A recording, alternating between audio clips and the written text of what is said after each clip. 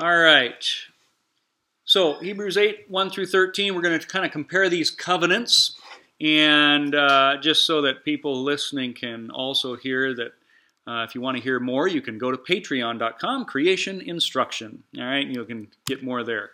Anyway, Hebrews 8, verse 1 says this, "Now this is the main point of the things we are saying. We have such a high priest who is seated at the right hand of the throne of the majesty in the heavens, a minister of the sanctuary and of the true tabernacle which the Lord erected, and not man. For every high priest is appointed to offer both gifts and sacrifices.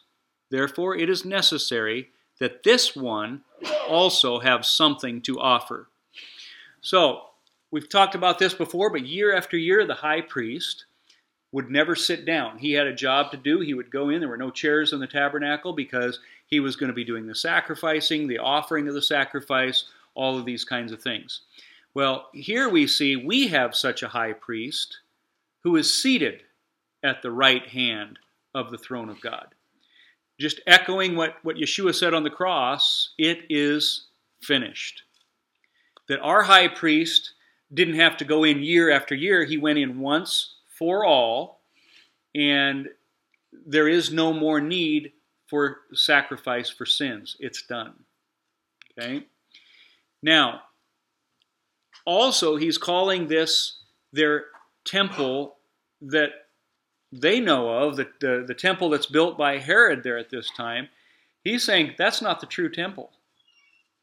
He says he's a minister of the sanctuary of the true tabernacle which the Lord erected.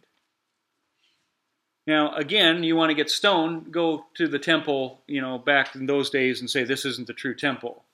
That would have been like blasphemy. You're going to definitely be waking some people up saying that. And so this one he's saying was not made by the hands of men, but this is the Lord's temple. Well, spoiler alert, I think we know that Yeshua, Jesus, offered himself. And there was not a single Levitical priesthood from the line of Aaron that ever did anything like that. So he's basically opening up in this chapter, we're going to be comparing the new temple to the old temple. Well, our old temple, but to them, it was the one that was standing at that time. Okay? So verse 4 continues, "For if he were on earth, he would not be a priest, since there are priests who offer the gifts according to the law, who serve the copy and shadow of the heavenly things, as Moses was divinely instructed when he was about to make the tabernacle. For he said, 'See that you make all things according to the pattern shown you on the mountain.' But now he has obtained a more excellent ministry, inasmuch as he is also mediator of a better covenant, which was established on better promises." So, a lot here. If he were on earth, he would not be a priest, since there are priests who offer gifts according to the law in this earthly temple that you guys know about. But he says this is a copy, a shadow of the things that are in heaven. Because this is why Moses was instructed, when you make that tabernacle, you'd see to it that you do everything that I told you, everything that you saw on the mountain. Because most Christians today, when they think of Moses coming down the mountain, they think he brought down the law, and that's it. But we see here that he also brought back the blueprints of the tabernacle. That was a picture of what? Heaven, the gospel. And so, again, when the church likes to dissect this and say, okay, Old Testament law, New Testament gospel, I like to say you're wrong. Old Testament law and gospel. You see, within the law, the gospel was there. He brought both down from the mountain. Today, we like to separate that law from the gospel and say, hey, Jesus loves you, that's all there is. There is no need to obey the law anymore. There's no need to even know the law. The law is null, it's void, it's obsolete. Wrong. That is not the Bible. That is church culture, but that's not the Bible. So this is extremely important to see this. Now, it says he has obtained a more excellent ministry. So what could be more excellent than the temple? There, in a Jew's mind, nothing. I mean, take their home, they'd be fine with it. Destroy the temple, they're going to be weeping. There was nothing more important to a Jew than that temple. Likewise, there should be nothing more important to us today than our temple, the new temple. And this kind of goes back to what we were just talking about before we began. We shouldn't be fearing about our house. We should be fearing about the temple. Those are the things that our focus should be on. The temple of others, too, to share the gospel, that others don't end up going to hell when the judge comes. So, I'm going to give those Jews some credibility, I guess, or some kudos to having that kind of spiritual focus. Even though it may have been off a little bit, they at least knew the temple. God's presence, that's what counted. Okay? Now, it says here also there in verse 4, if he were on earth, he would not be a priest. There's another big reason he wouldn't be a priest. The biggest reason of all. He wasn't from the line of Aaron. You couldn't be a priest. Remember, we talked about that a few weeks ago, that if you were from Aaron, or not from Aaron, I should say, and you were a priest, that was worthy of stoning. You were dead. It was that big of a deal. So,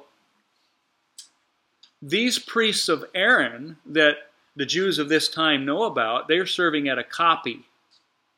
It's not the real, authentic temple that Jesus, Yeshua, is talking about. That's up in heaven. Now, we have become the temple.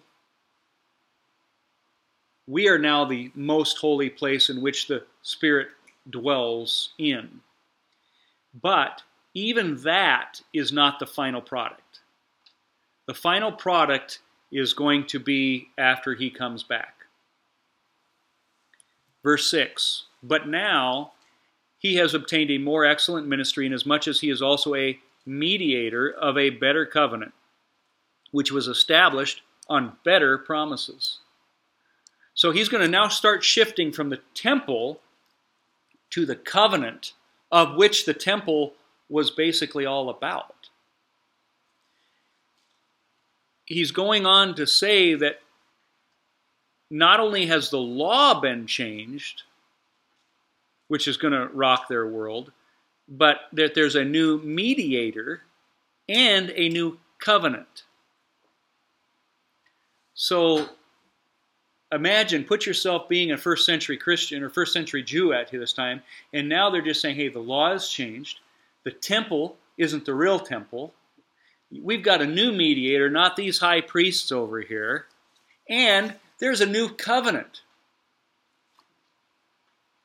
They aren't going to be listening to you any more than what people want to listen to the gospel from us today.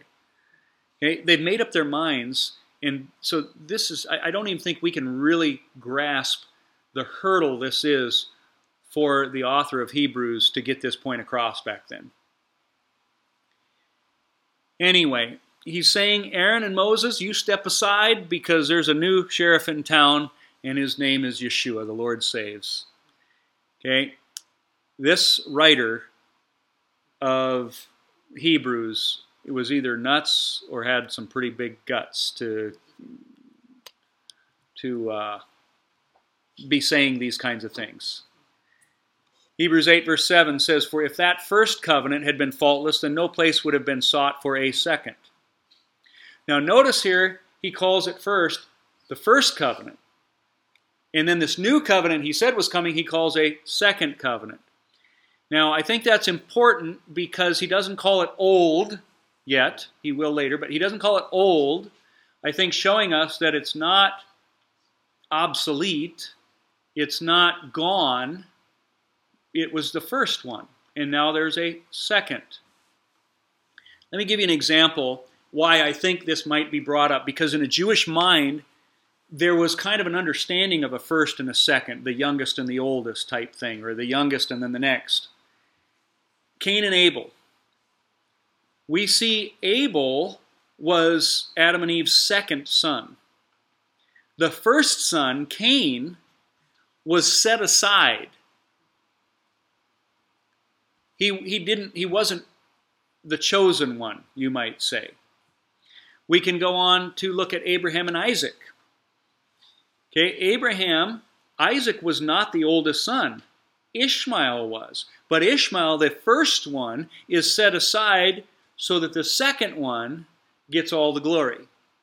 Just like Abel got all the glory.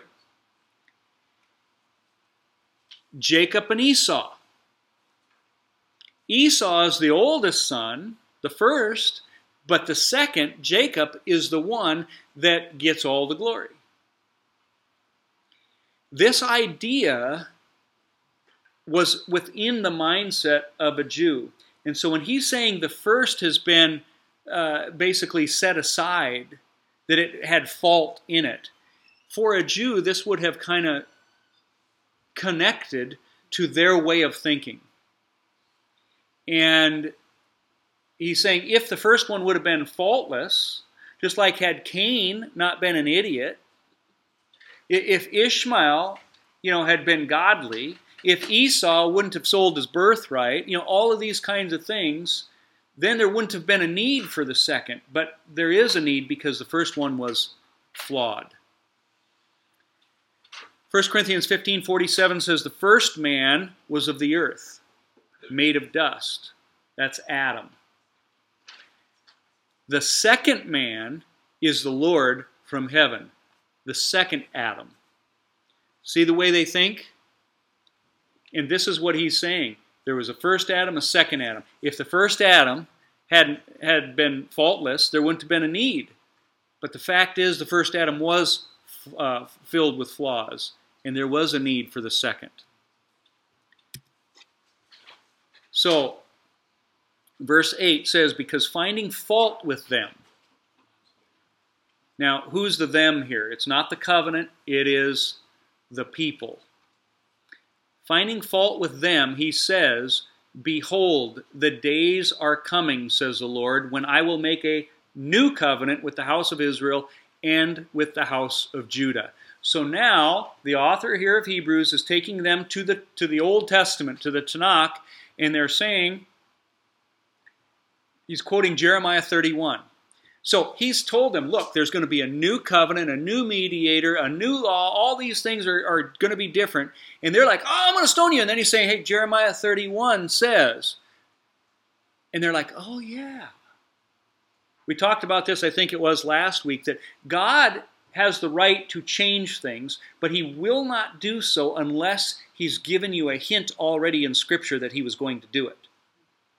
And so all Paul is doing here, if Paul is indeed the writer, I think he probably is of Hebrews, but is he's taking them back to the Old Testament and showing you those nuggets that this isn't out of the blue. This is something that is in Scripture, saying that there would be a new covenant. So, quoting the voice of the Lord. Now, it says, what the law... well, first let me back up here. Behold, the days are coming, says the Lord, when I will make a new covenant. That word make is also the exact same word cut. Okay, cut a covenant. So, when we read about that in Genesis, when God cut a covenant, in the Hebrew, or use the Septuagint version of the Hebrew Bible, in the Greek, it's the exact same word that we see here in Hebrews. So just as the old covenant had to come in with the bloody covenant, cutting the animals in half and so on, the new had to be a bloody covenant. This is why Jesus had to die on the cross, because there could be no forgiveness without blood. And yet today we see many churches, if I even can call them that, who are denying the power of the blood of Jesus. Okay, a lot of big names that you would know have that theology today, that the blood of Jesus really didn't do anything. No, it's everything, in the old and the new. So notice he says, I'm making a new covenant. I've highlighted that word new because there is a belief out there that we are now in a renewed covenant. And I do not believe it's a renewed covenant. It is a brand new covenant. Now, that may seem kind of odd for most of you, but it's typically in the Hebrew root movements that we're hearing about a renewed covenant. Now, I'm going to explain why I don't believe it's renewed, but I understand why that theory is out there is because the church has kind of said, okay, you've got this old thing. Now we've got this brand new thing where the old is thrown away. It's gone. And therefore, to say it's renewed kind of allows them to keep that in there. Well, I agree to some extent of that. But I don't think that's what Scripture is saying. I think Scripture says it better by calling it a new covenant and not, but yet still keep the same point of believing in a renewed covenant. I'll explain that as we go. Romans 8:3, for what the law could not do, in that it was weak through the flesh, God did by sending his own Son in the likeness of sinful flesh on account of sin. He condemned sin in the flesh. So,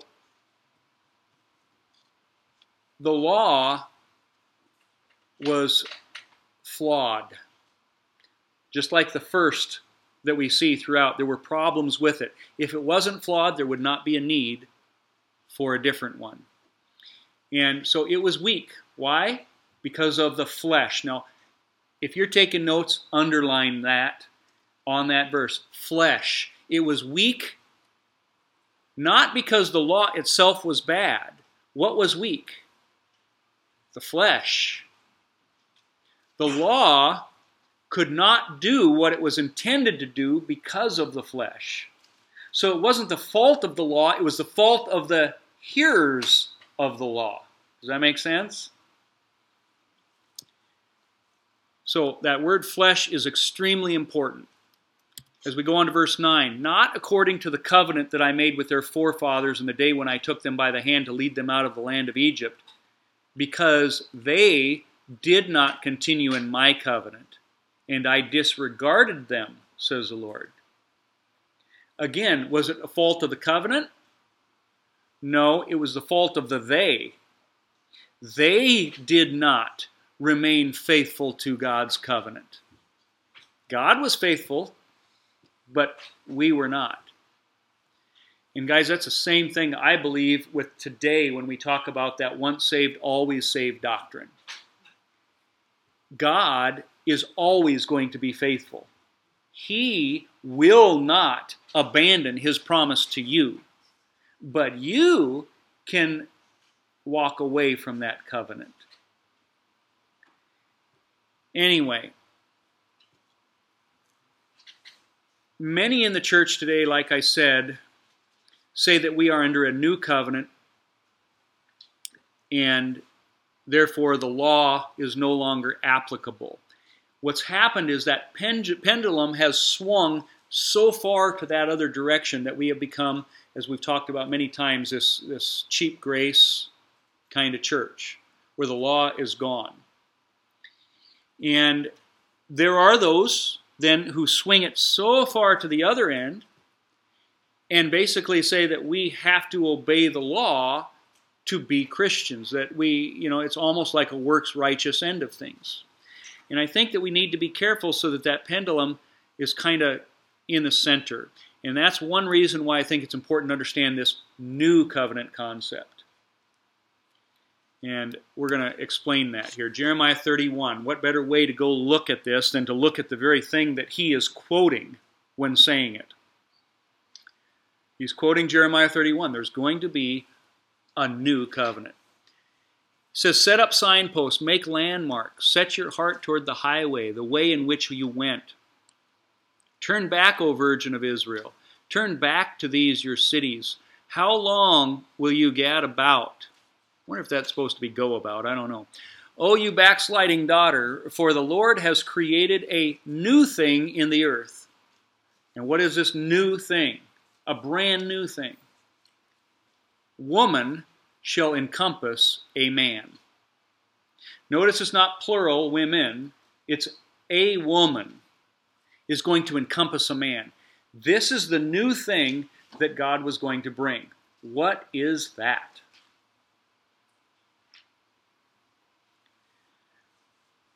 Well, the word new here in the Hebrew literally means basically unheard of, like never heard of before.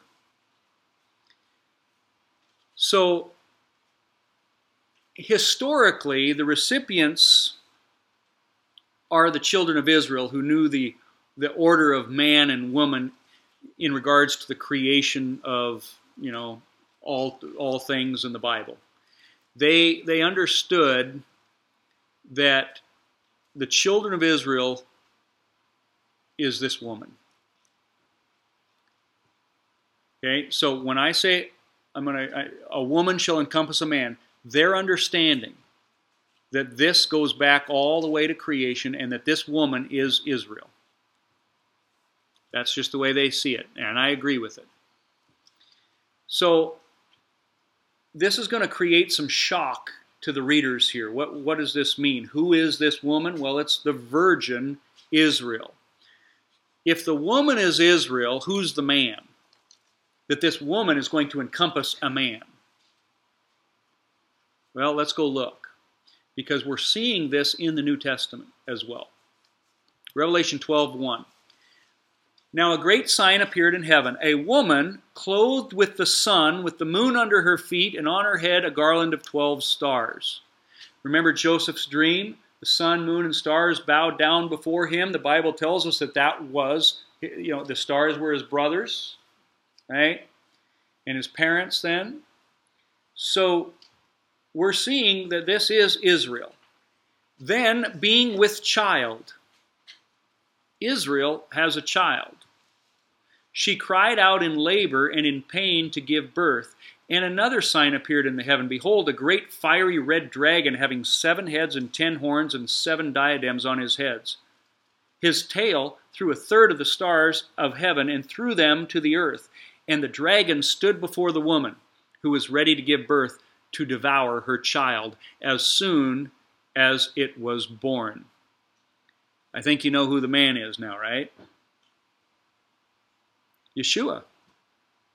Now, this fits with what Romans says. Romans chapter 4 says, what advantage is there in being a Jew? He says, much in every way, for theirs are the patriarchs.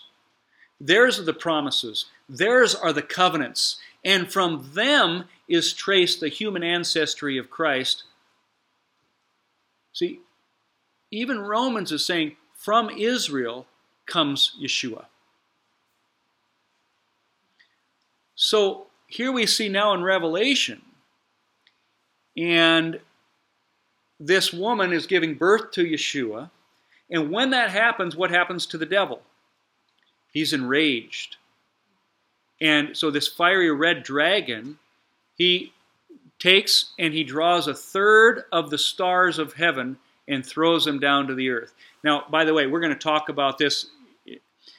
I think somewhere I posted my spiritual warfare part 2. And I'll go into this in more detail. I've skipped it to save time tonight because it's a different presentation, but note the timing of when these angels are basically cast out of heaven. Is this before Jesus is born or after? After. And there is ample amount of scripture that is going to show you, because I've always been under the impression that this happened at creation. But this isn't the only scripture verse that's going to support that this is after Christ comes, that these angels are cast to the earth. But doesn't this say it happened Where are you looking here? Before the woman who was ready to give birth. Ready to give birth. Well, She hadn't done it yes. Yes and no. I did word that wrong, so I'm glad you caught that. I'm not going to say after Christ, but I'm going to say New Testament period. I mean, It seems like it's happening like at the same time, just as this reads. Yeah. Certainly. Yeah. Very close. What I might do is it might be worth showing you a couple of scriptures here too, but I'll wait a couple more verses. Matthew 2:16. Then Herod, this is going to fit what we're reading in Revelation. This is going to help you understand what Revelation is talking about. Then Herod, when he saw that he was deceived by the wise men, was exceedingly angry, and he sent forth and put to death all the male children who were in Bethlehem, and in all its districts from 2 years old and under, according to the time which he had determined from the wise men. Then was fulfilled what was spoken by Jeremiah the prophet. Okay, so the New Testament is telling us what Jeremiah was writing about is now being fulfilled in this beginning of the New Testament. So that's a big deal, because this is what Jeremiah was saying. That a woman shall encompass a man. And talking about a new covenant coming about. This, in verse 17, is pointing us to that. Then was fulfilled what was spoken by the prophet Jeremiah. The prophet saying, a voice was heard in Ramah, lamentation, weeping, and great mourning. Rachel weeping for her children, refusing to be comforted because they are no more. In that same Jeremiah passage you keep reading, and this is what we see. So, the exact same chapter of Jeremiah 31, referring to a woman encompassing a man. Now, let's go back to Revelation in chapter 12, verse 5. She bore a male child who was to rule all nations with a rod of iron. Her child was caught up to God. He ascended into heaven. And his throne. He sits at the right hand of the throne of God. Then the woman fled into the wilderness, Israel, where she has a place prepared by God, that they should feed her there 1,260 days, which is 3.5 years. War broke out in heaven. Michael and his angels fought with the dragon, and the dragon and his angels fought. Where are they fighting? In heaven. Wait a minute, I thought Satan has been cast out of heaven. Or maybe not yet. Okay, like I said, and this isn't all of the verses that are going to allude to this. But they did not prevail, nor was a place found for them in heaven any longer. So the great dragon was cast out. That serpent of old, called the devil and Satan, who deceives the whole world, he was cast where? To the earth. And his angels were cast out with him. Just like we saw before, the tail takes it down. When? It's around the time of Christ. This is what we're seeing here. A male child is born. There are angels. The heavenly realms of spiritual warfare going on is like DEFCON, whatever is the worst one. I know whatever it's 1 yeah. 5. So that's what's going on here. 5, right? I guess I'm looking to my... Okay. It's 1. 1 is the most serious one. It goes Is 5, it? 4, 3, 2, Is it 1 or 5? He's saying 5. He was in the... So, anyway,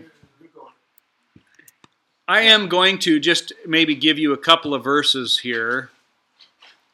Let me just... there's so much that I'd like to share with you. I will unskip some of these. Well, also back in Job and all those places, God and Satan are talking together.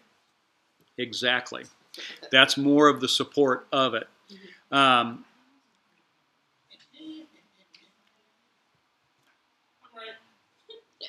Yeah, it's DEFCON 1? Okay. That's what Wikipedia says. Okay. DEFCON 1. Okay.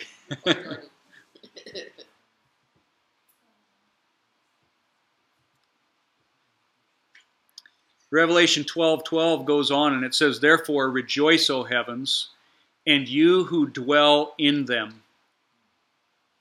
Okay? Why are they rejoicing?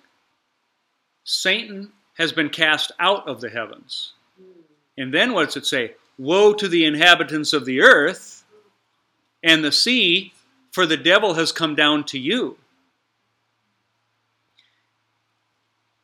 Guys, when Christ came, not only was it the greatest thing for us, but it also meant that there was going to be a spiritual battle that was going to be greater than has ever been fought. And we've been going through our life thinking, oh, this is no big deal. No, maybe we should be engaging in a spiritual battle. He says, "Woe to the inhabitants of the earth, because the devil has come down to you." And he's not looking for peace. It says he's having great wrath because he knows that his time is short. His time being cast down is indeed short. And what's he do? The dragon was enraged with the woman, hates the Jew. Gee, is it any wonder that we've had like the Holocaust, the pogroms, the blood libels? Any wonder that the Muslims hate the Jews and they say that, their Mahdi can't come back till the last Jew is wiped off of the face of the earth? And went off to make war with the rest of her offspring. Well, who are the rest of her offspring? That's us, folks. The devil is going to be after you. Is it any wonder that Christianity is what's under attack so much? Any wonder that, by the way, the Muslims want to kill Jews and what they call the people of the book? That's you, folks. Because the devil is enraged and he wants to destroy you. And I believe that in end times, the Islamic era is that's going to be a big part of it. Okay, I think there's a reason that all the beheadings take place. You can go and watch my DVD on Islam and the Antichrist. Okay? BLM is also very non-apologetically anti-Semitic. Yep, BLM definitely is. Yep. And against Christians too, really. Yeah. I mean, ultimately. It's everywhere. But notice as well where it goes on, who are the rest of her offspring? Not only do I want to identify them as you, but I want to identify what the Bible calls as those offspring. Oh, those who keep the commandments of God and have the testimony of Jesus Christ. Oh, you mean it's not those who just confess Jesus and hold hands, sing Kumbaya? We're in the New Testament here, and it's talking about keeping commandments. No, our church culture today, that's taboo. It's taboo to say that we should be the ones that are keeping the commandments of God. But this is what it's saying. The devil is going after the rest of her offspring, and now it identifies who those people are. They are those who obey God's word and hold to the testimony of Jesus. Guys, you cannot separate those two. If you are holding to the testimony of Jesus, you will be obeying the commandments of God. That's how it works. Faith without works is dead. A tree will be judged by its fruit. If a tree does not produce good fruit, it's to be cut down. I mean, I could go on and on and on and on. And these are all New Testament verses. So, anyway, I could give you more, but I think we're going to stop. I'll give you this one.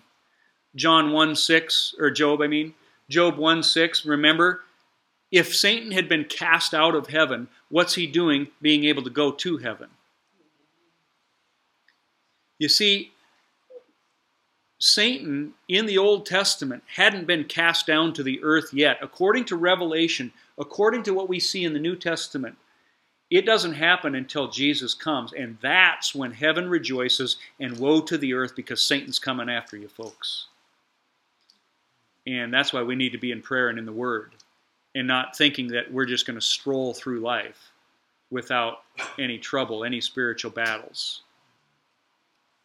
So But- then, Go ahead. how does this work into the what we would consider demons at any point in time, I guess, pre or post Christ coming to the earth? How does that work into like the sons of Sons of God. sons of God coming with daughters of man? Like, Yeah. were they basically just marked for getting shocked, and then it just happened when Jesus was born? Or clearly there are other spiritual entities at that point Yep. that are evil. Yep. Demons are different than It seems that the sons of God, when they, in Genesis 6:4, the sons of God married the daughters of men and giants roamed the earth, those Nephilim, those were half-breeds. They were angels and human, a mixing of seed that the Bible says is not supposed to take place.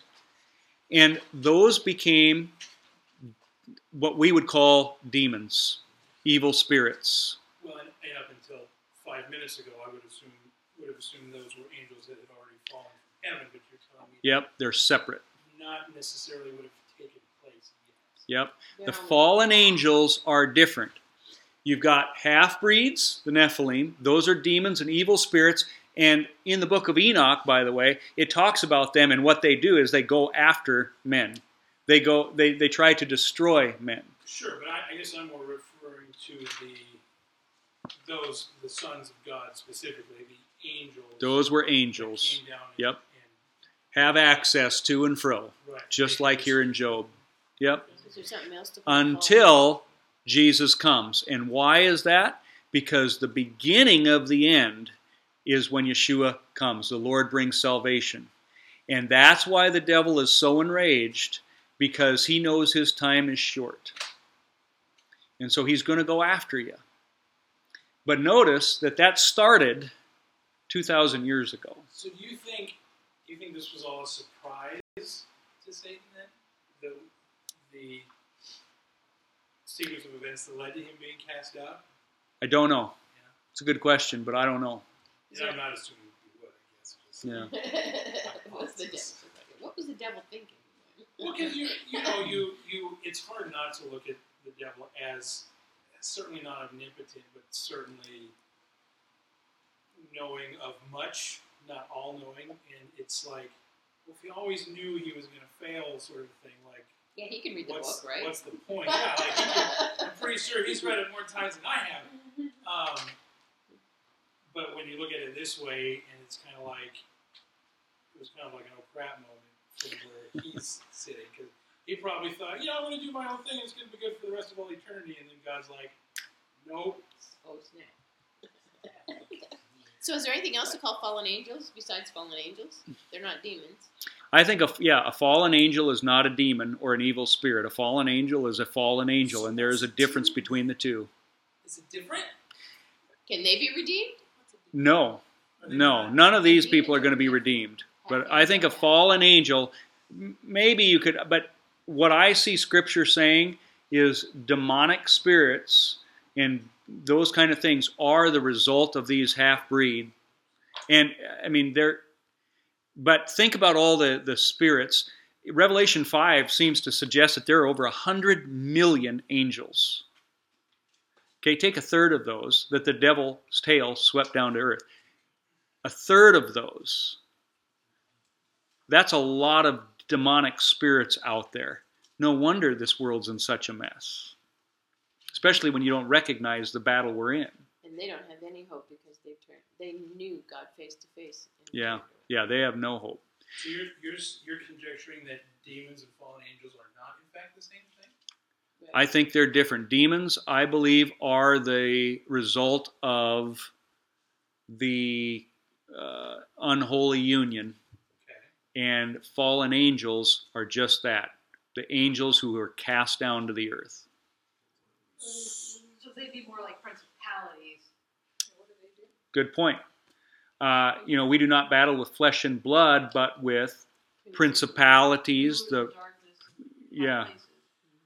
So in the heavenly realms. So that what's the kind of thing. principality? I don't know. So I don't know all the differences. So when a person is demon possessed, like let's say by the entity Legion, you're saying you think Legion was a collection of, for lack of a They better can't way of die. saying it, a deceased Nephilim spirit or group of spirits? Outside of that word deceased, yeah. Right. Yeah. Deceased as in physical body gone. Yes. Yep. And they seek a place. Jesus talks about that, a house being swept clean, and they go and they look for a host ultimately. See, I've never really thought of that. In my mind, it's always been God, people, angels, demons or bad angels. The end. Yeah, I'm with you. I just this last year have come to understand it this way myself. So, but let me show you some more support of this. John 12:27, New Testament stuff. Now my soul is troubled, and what shall I say? Father, save me from this hour. But for this purpose I came to this hour. Father, glorify your name. Then a voice came from heaven saying, I have both glorified it and will glorify it again. Therefore the people who stood by and heard it said that it had thundered. Others said, an angel has spoken to him. Continuing on in verse 30. Jesus answered and said, this voice did not come because of me, but for your sake. Now is the judgment of this world. Now the ruler of this world will be cast out. Why This does is it New look so Testament. obvious now? I know. Okay, so I think Scripture is clear about it. Again, this is what I'm talking about, church culture. Guys, we believe so many things because it's just what we've been taught and what we think, but we're not getting it from Scripture. We're getting it from our growing up. Okay? It continues in John chapter 14, verse 30. I will no longer talk much with you, for the ruler of this world has been here, is coming, and he has nothing in me, but that the world may know that I love the Father, and as the Father gave me commandments, so I do. Arise, let us go from here. So the generation of Jesus is when he warns us that the devil's coming. So maybe that's the time period to put it. Exactly, I can't, at his birth, but the generation of Jesus. Well, he was there in the wilderness and tempting him. Yeah. But he Yeah, that's right. He could Yeah. move So, freely. but he can go back and forth. But now he has cast down and he's ticked about it. He Oh. no longer has access into heaven, which is why heaven rejoices. But woe to the inhabitants of the earth. Okay. And he is yet to be cast down one more time, finally and permanently. Exactly. Yep. So there are pictures of this. Why not? Why not? Genesis 8:6. So it came to pass at the end of 40 days, Noah opened the window of the ark which he had made. I love this connection to creation. Everything goes back to creation. Why is this detail included in Scripture? Why do we need to know that? Okay, obviously because there's some deep spiritual meaning, something that's there that's important. Okay, the ark is a picture of heaven. Most theologians would agree with that. The door is a picture of Yeshua. The only way to get into the ark is through the door. One entrance, one way. I am the door. This is why when he says, the Scriptures record in Genesis, he doesn't say go into the ark. He says come into the ark, showing that Yeshua, God, was in the ark. Come in the ark, okay? So he invites us in. Now, verse 7, he sent out a raven which kept going to and fro. Now, those are interesting words. Do you remember Job? I didn't really read it, but Job, God asked Satan, where have you been? Going to and fro on the earth. Throughout Scripture, ravens are pictures of demonic beings or evil. In Revelation we see it. He calls them to come and gorge on the flesh and so on. We see in the New Testament the parables that the seed, the sower, he sows seeds and these birds come. And when Jesus explains what those are, he says it's the enemy. Satan steals those seeds. Okay? So anyway, yeah. Why was Elijah allowed to be fed by the ravens? Don't know. It's an unclean bird. Don't know. I don't like your answer. I know. I don't have all the answers. Sorry. Pride in stumping the man. I've thought about that because to me it just surprised me that it was an unclean bird that would come to feed him. We all know birds aren't real anyways. So Satan felt sorry for him and fed Yeah. him. I don't know. I'm sure there's a reason for it, especially since it's an unclean thing. If somebody knows, let me know. But I haven't found my answer to that yet myself. But anyway, so then he sends out a raven, which kept going to and fro until the waters had dried up from the earth. He also sent out from himself a dove to see if the waters had receded from the face of the ground. So, like I said, ravens are unclean. Just like Satan in Job, he's going to and fro. But after that, a clean bird is sent out. A bird that is a picture of the Holy Spirit in Scripture. Is the wording there relevant where it says he sent out a raven versus out from himself a dove? Or is that, am I reading too much into that? I don't know. Not sure on that one. Take pride in stumping. Rabbit hole doesn't go that deep. Yeah. Verse 9. But the dove found no resting place for the sole of her foot, so she returned into the ark to him. For the waters here were on the face of the whole earth. So he put out his hand and he took her and drew her into the ark to himself. You're not going to get the full picture of this without me showing you something in the book of Enoch, where this clean finds no rest. And here we see this clean bird is finding no rest. Just like Jesus, Yeshua had no place to lay his head, you might say. The first time this dove is sent out, it finds no rest. Just like the first time Yeshua comes, he finds no rest. But then it says that basically he's sent out again. And what happens, well, first of all, I guess before I go sent out again, he finds no rest. What happens when he finds no rest? He comes back to Noah, to the Father. Just like Yeshua goes out, finds no rest, goes back to his Father.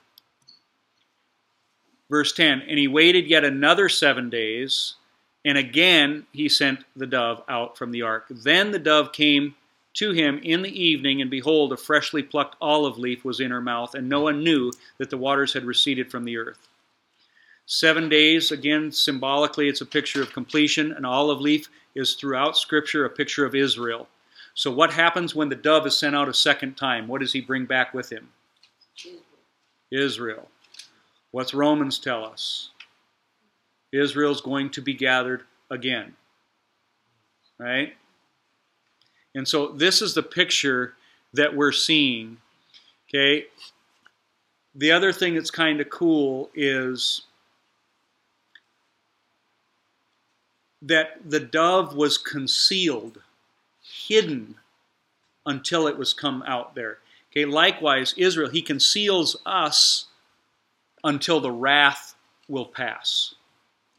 We will be protected in some ways. I know there's going to be Christian persecution. I know people are going to die, but I also know the Bible says he's protecting people. He seals, 12,000 from each of the tribes. I don't understand all of that.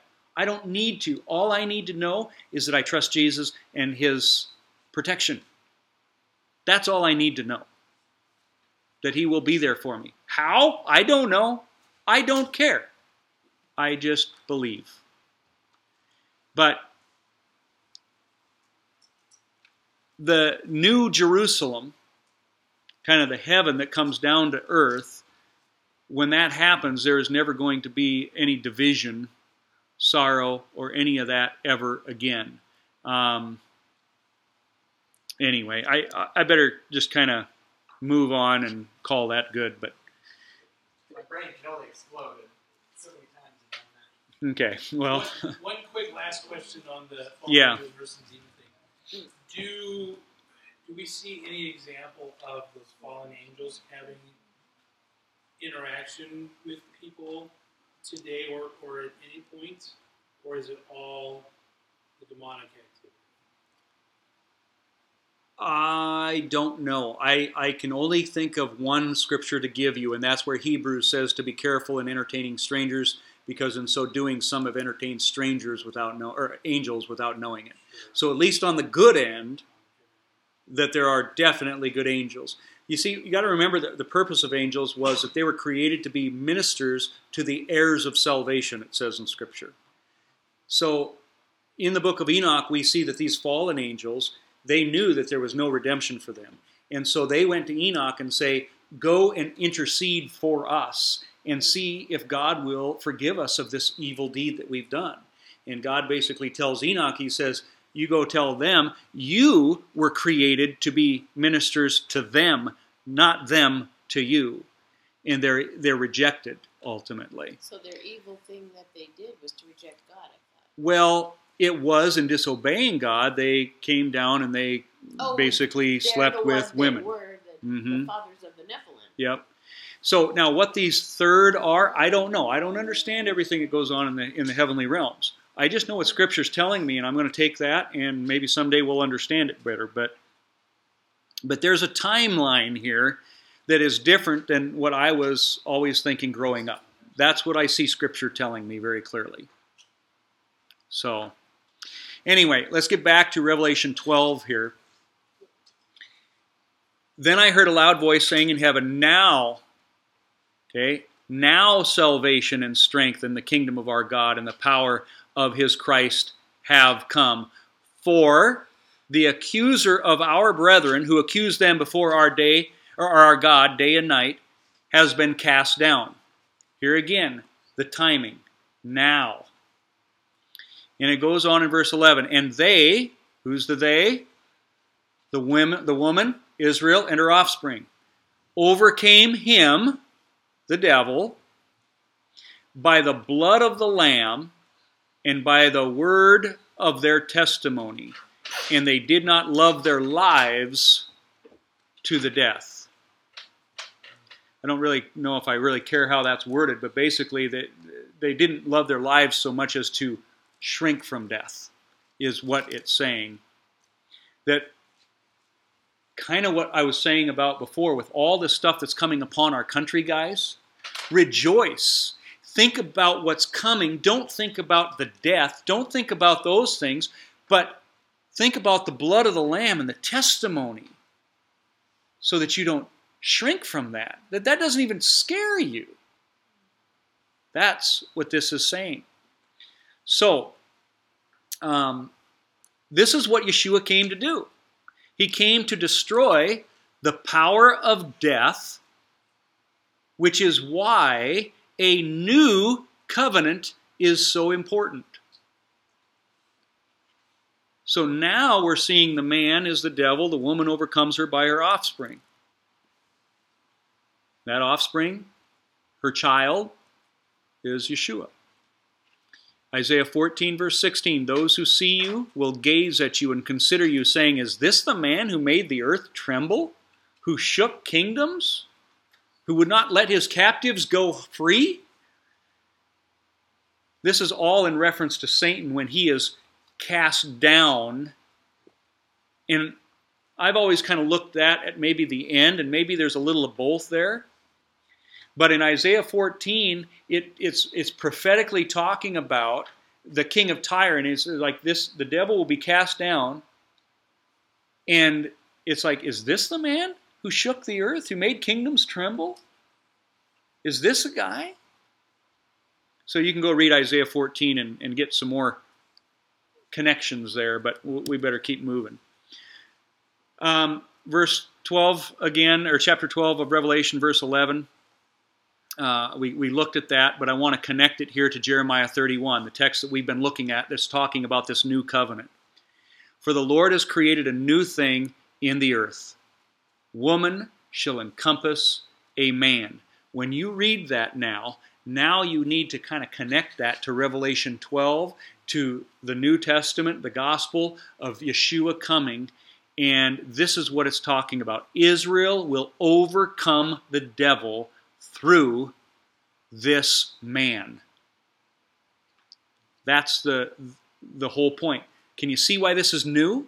That hadn't happened That had not happened in the Old Testament. This is brand new when Yeshua came. Isaiah 43:19, behold, I will do a new thing. Now it shall spring forth. Shall you not know it? I will even make a road in the wilderness and rivers in the desert. The beast of the field will honor me, the jackals and the ostriches, because I give waters in the wilderness and rivers in the desert to give drink to my people, my chosen. Now, look at this. What we're seeing here are a lot of comparisons of really weird things. A road in the wilderness. That's unnatural. A river in a desert. It's unnatural. Jackals and ostriches. That's kind of strange as well, because those are unclean things. But it says that the jackals and the ostriches, these unclean things, are going to do what? Honor him. Why? Well, it's answered. Because I give waters in the wilderness and rivers in the desert. What is unnatural, I'm going to make natural. To give drink to my people, my chosen. What this is, if you go and look at this, this is another prophetic picture that the Gentiles were going to come in and they were going to become spiritual Jews. The Gentiles are welcomed in. These unclean people are going to come and honor God. Because, why? Because God gives water. God makes the natural, or the unnatural, natural. And what's the point of it? To give drink to my people, my chosen. Romans talks about this very thing, that the Gentiles are welcomed in. So it basically goes on, so all men are handed over to disobedience in order that he may have mercy on them all. That we, coming into the church, in part is to bring more of Israel into the church. You can go look at that in Romans. Isaiah 42 continues verse 9, behold, the former things have come to pass. The new things I declare before they spring forth, I tell you of them.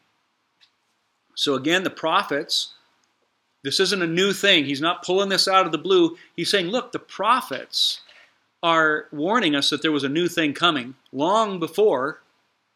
So when I'm telling you that there's a new mediator, okay, that the first is passing away, you should know this. So with that backdrop, let's go back to Hebrews, verse 10.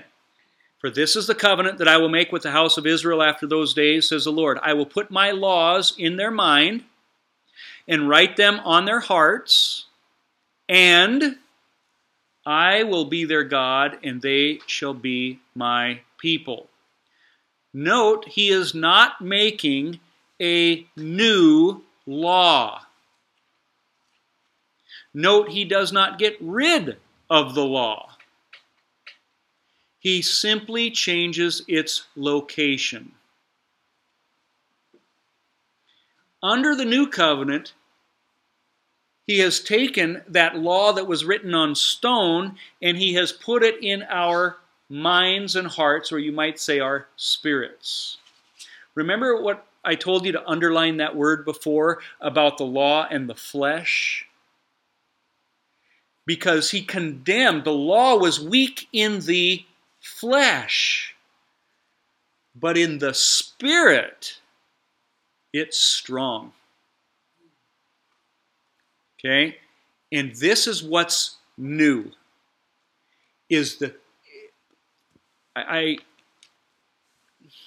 I keep saying the same words, and I want to kind of come up with a different way of explaining it. Maybe I think I had something in my notes here that maybe will help. But the bottom line is what's new isn't the law, but the location of it and the ability to keep it. In the Old Testament, in the flesh, it was so weak, there was no way you could do it. But now, with the Spirit, we can do all things through Christ. Now, it doesn't mean you're going to. I'm sure you're going to fail still. But there's now no condemnation when we fail. And, even more importantly, I don't have to keep it to be saved. And what I mean by that is, It's not my responsibility to earn my salvation to be saved. I am saved, and therefore I keep it. We have talked about this over and over again, the pattern that we see in the Exodus. God saved Israel, then he gave them the law. It's the same pattern for us. He saved us on the cross, then he gave us the law, but not on stone, in our hearts, so that we will obey it that way. And this is basically, he's taking you, he's quoting the Tanakh again. Again, this is not something that wasn't foretold. Ezekiel says this, I will give you a new heart and put a new spirit within you. I will take the heart of stone out of your flesh and give you a heart of flesh. I will put my spirit within you. There's a new temple, remember? I'm going to put my spirit within you and cause you to walk in my statutes. So when God brings this new covenant that Hebrews is talking about, that the church is all about talking about, what goes along with it? What's one of the purposes of putting his spirit in you? And cause you to walk in my statutes. Cause you to obey. So all of these people who are saying, you don't need to obey, you don't need to obey. Maybe you ought to go look what the new covenant is really all about. And it says, and you will keep my judgments and do them. Then you shall dwell in the land that I gave to your fathers. You shall be my people, and I will be your God. That's what he is quoting here.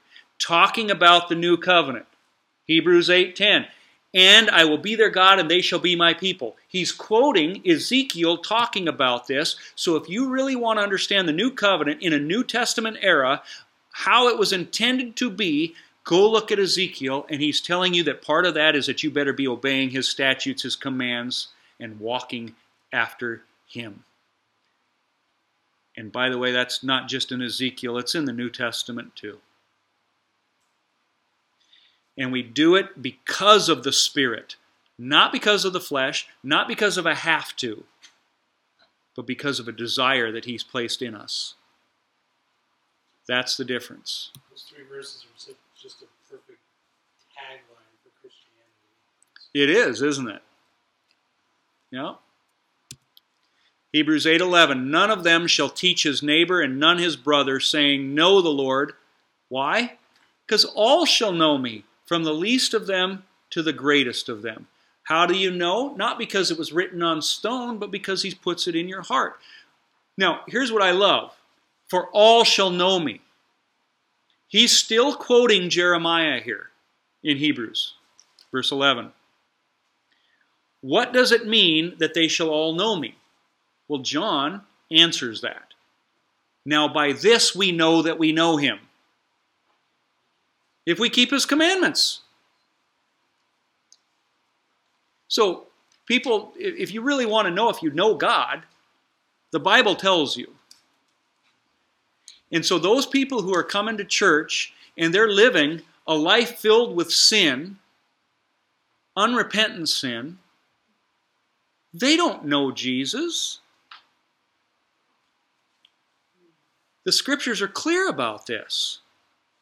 And I hope you can see the consistency here in Jeremiah, in Ezekiel, in Hebrews, in John, old and new. There isn't this thing that's gone away by an old obsolete. It is new, but the law is still there. Here is an analogy that I came up with. It's a lame one, but it's the best I could do. A potter. They can make a vase out of this clay. Now, they can destroy it.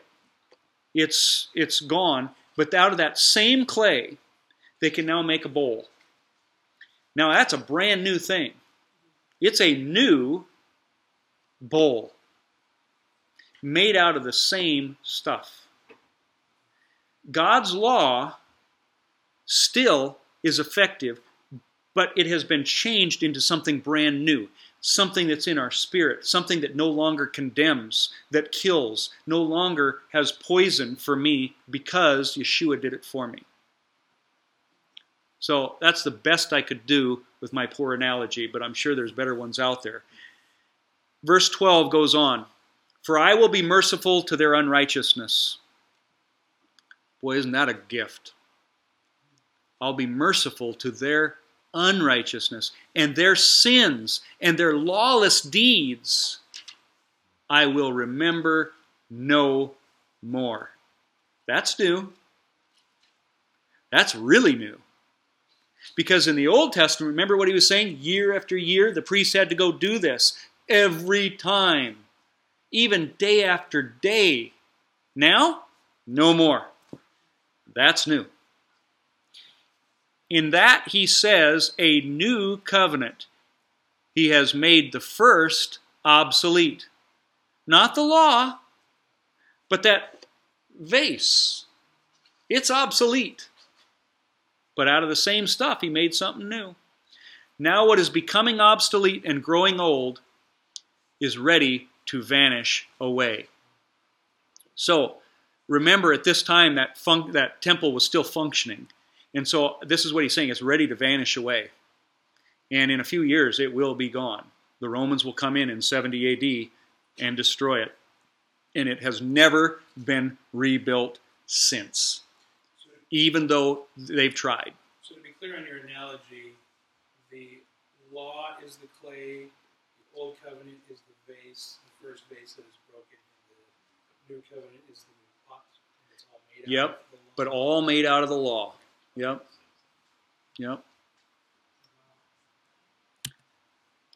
Luke 1:5, we're getting real close here. "There was in the days of Herod, the king of Judah, a certain priest named Zacharias of the division of Abijah. His wife was of the daughters of Aaron, and her name was Elizabeth." The reason I'm bringing this up is I want to show you John the Baptist. John the Baptist was a direct descendant from the priestly line of Aaron on both mom's side and dad's side. He is an embodiment of the Aaronic priesthood. Okay, both mommy and daddy from that line. Well, John 3:26, "They came to John and said to him, 'Rabbi,'" this is John the Baptist, "he who was with you beyond the Jordan," speaking of Yeshua, "to whom you have testified, behold, he is baptizing, and all are coming to him." John answered and said, "A man can receive nothing unless it has been given to him from heaven. You yourselves bear me witness that I said, I am not the Christ, but I have been sent before him. He who has the bride is the bridegroom, but the friend of the bridegroom who stands and hears him rejoices greatly because of the bridegroom's voice. Therefore this joy of mine is fulfilled." So, in other words, here's this great Aaronic priest welcoming Yeshua, and now he's going to say this: "He must increase, but I must decrease." I think this was also a good symbolic picture of the priesthood. John the Baptist, a priest of priests that he could have been, is saying, "I must decrease." He, the new priest, the new mediator, he's got to increase. He who comes from above is above all. He who is of the earth is earthly and speaks of the earth. Just like the earthly tabernacle isn't anything compared to the one that is above. He who comes from heaven is above all. So he's pointing, I think, not just to him as a person, but his role must decrease. So when did baptizing start? That's kind of a random question. Start? Yeah. That is a good question. Why was John the Baptist baptizing? That wasn't what Jews did. They baptized, even in the Old Testament, they did mikvahs. Washed themselves. Yeah, and that's what it was. But I don't know if that starts just from the Levitical things. Do you guys know any of that? I can't think of it happening before Leviticus. Does the anointing Or not. with oil count as a baptism? No, that's different. Yeah. I mean, Ritually wise, I mean, they did lots of cleansing for repentance, and which was taken off the pattern of what was in the Torah. And so, I mean, it's Leviticus is where that comes from. And so there's a pattern. I think if you see, again, anything you see in the New Testament, you're going to find in the Old Testament. Yep. If you see some type of baptism in the New Testament, you're going to find some. I mean, John the Baptist is before Jesus. Yeah. So, yeah, that's why, like, why so was that's it taken from concepts in the Torah, in the law. And So they just the- have used that as ritualistically cleansing. I mean, what did it really do to them when John the Baptist did that? It didn't make them somehow more supernaturally holy. It was symbolic of what they were doing. Even the crossing of the Red Sea before Leviticus, 1 Corinthians 10 says they were all, went through the Red Sea. They were all baptized in the sea. And so it was a concept. When it first came about, I don't know, but I mean, but that's... I mean, it seems to be a bigger thing after Jesus. Yeah. I mean, just, Because they were being baptized at that point, under the permission of Messiah. You were to go out in the name of Messiah and baptizing in the name of Him. He is the Messiah, and that's kind of a big thing. And so this is like a cleansing of repentance, but in the name of Messiah going out to all the world. Of course, that's why the great giving of the Spirit at that time too. I mean, it's a pretty major thing. Go out to all the world, the giving the Holy Spirit at that time. So it was a major thing. So there was cleansing, and John the Baptist and cleansing that was done before. But this was in the name of Messiah, and this is a big deal. We're going to go around the whole entire world spreading the gospel message. Yeah. Do we see any instances of Jesus physically baptizing anyone outside of this brief interaction with John the Baptist? Not even here. I mean, Matter of he fact, was okay. As a but it says that. Yeah, I thought it said It says that he is baptizing and all are coming to him. Later on in John, it says Jesus himself had not baptized, his disciples had been baptizing. So the people coming and saying that weren't correct. But it goes on to say that Jesus was not doing the baptizing. So he never baptized anybody that I'm aware of. it was really started as a ritual cleansing. They Yeah. told others to do it. And was a sign of repentance. Right, but now it's more. Which John the Baptist was a baptism of repentance as well. Yeah. Well, this is a baptism of repentance in the name of Messiah. Right. Yeah. A little more. Yeah. There's a new sheriff.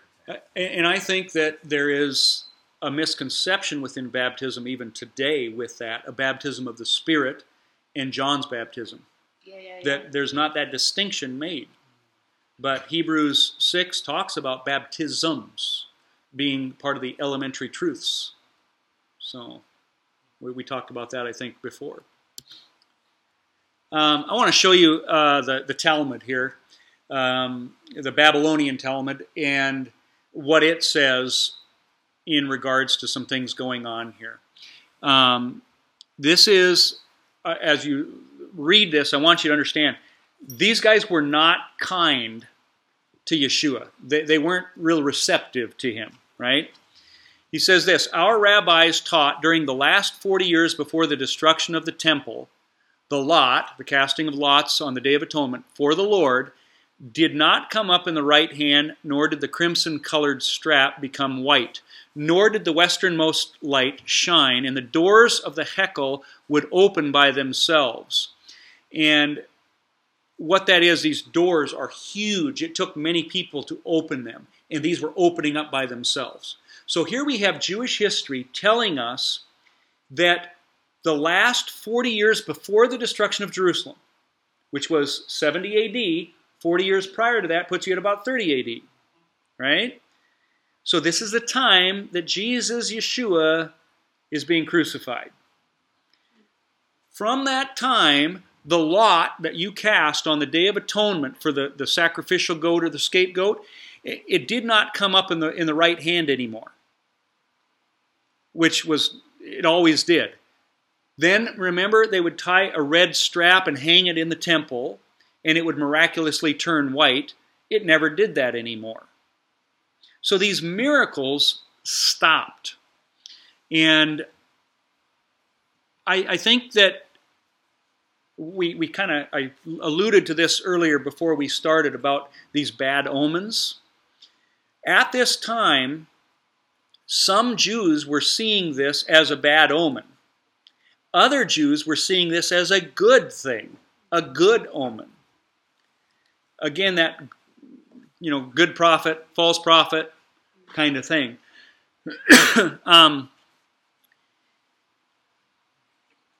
As I said, I'm kind of setting you up here for the next couple of weeks. We are going to be talking about this new temple, this third temple, that the Temple Institute is all about building. And I think it's going to be a shock to some of you. I think it's going to be a more mind-blowing stuff that we're going to be looking at when we do. So I'm not going to give away too many secrets about that right now. But as I said before judgment comes, God allows a lot of false prophets to rise up as well. But He is going to give signs. And I think we're seeing some of those signs. You're going to see some of them as we study this third temple of some things that are going on in Jerusalem. And we're seeing a rise of false prophets. So I'm going to close with this verse right here. The woman said to him, John 4, verse 19, "Sir, I perceive that you are a prophet. Our fathers worshipped on this mountain, and you Jews say that in Jerusalem is the place where one ought to worship." Jesus said to her, "Woman, believe me, the hour is coming when you will neither on this mountain nor in Jerusalem worship the Father. You worship what you do not know. We know what we worship, for salvation is of the Jews." Don't you forget that. "But the hour is coming, and now is, when the true worshipers will worship the Father in spirit and truth. For the Father is seeking such to worship Him. God is spirit, and those who worship Him must worship in spirit and truth." Does that mean a little bit more after talking what we've talked about here today? How the law has been put in our spirit? The truth. What is the truth? The truth is the Word. And we can see in the Old Testament many times the law being equated with truth. Okay? So, to a Jew, this would have made no sense. But once you start understanding Hebrews, it starts to make a little bit more sense. That there is something new that was coming. And this is going to unfold even more as we look into this third temple. But I'm going to leave you with that to ponder and think about. And with that, we can close in prayer. So, Heavenly Father, thank you for this time. Thank you for your word, and thank you for making all things new. Lord, I know that we are living in some strange times now. But I just pray that it would cause us to seek you and chase after you, to praise you and to rejoice in what your promises are more than we ever have. That we would realize that we are in a spiritual battle. That Satan is enraged, and he hates this. He hates that we're meeting. He hates that we want to praise you, and he hates that we can understand truth. And most of all, he hates that we'll obey you, because that's a form of worship, and he wants our worship. So Lord, just empower us and let us see truth. Give us a discerning spirit to recognize all the false prophets and all the lies that are going out in our society, that we may stand firm on truth. And that truth would be what sets us free. It's in that truth that we find our comfort, our peace, and a reason to rejoice and praise, even though things may fall apart all around us. So Lord, we look to you for all of those things in Yeshua's name. Amen.